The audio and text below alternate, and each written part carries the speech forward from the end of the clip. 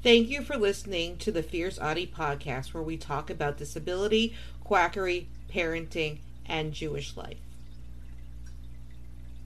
Autism. It is a scary word once you hear it.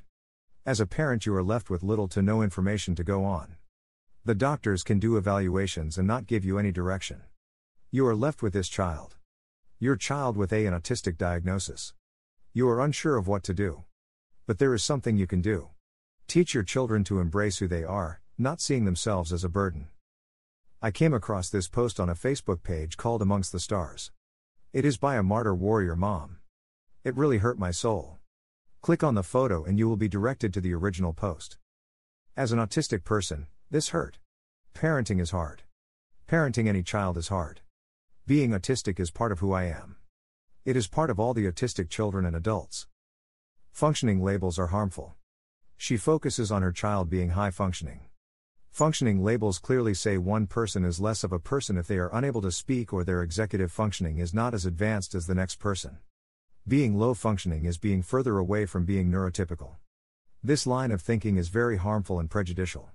Functioning labels explain how other people experiencing us being autistic, not the other way around. Functioning labels do not serve any positive purpose. She is right on one thing. Autism is not a puzzle piece. The puzzle piece is a hate symbol. There is not a piece missing. Until all the pieces fit is not a supportive statement. We are not a puzzle to be solved. The puzzle piece is a hate symbol. We are people and we do need to be treated as such.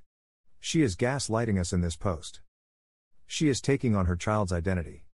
You cannot parent autism. You are a parent of an autistic child. You cannot be a deaf parent, a Down syndrome parent, a cancer parent, an asthma parent, transgender parent, etc. I do not say I am a diabetic parent. My son is a diabetic and I do what I can to keep him alive. Of course the carer matters. Everyone needs support.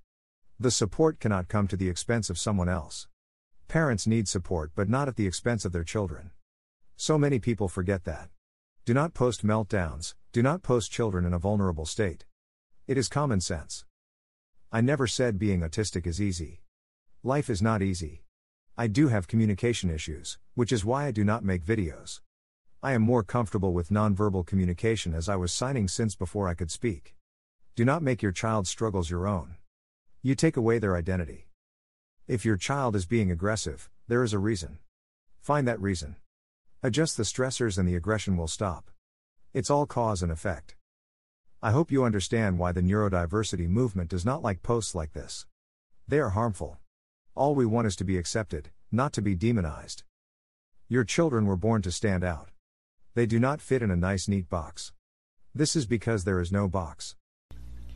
Don't forget to subscribe or follow on Spotify, Apple Podcasts, Facebook, Twitter, YouTube, and Instagram. Keep on speaking your truth and never let your flame burn out. Thank you for listening.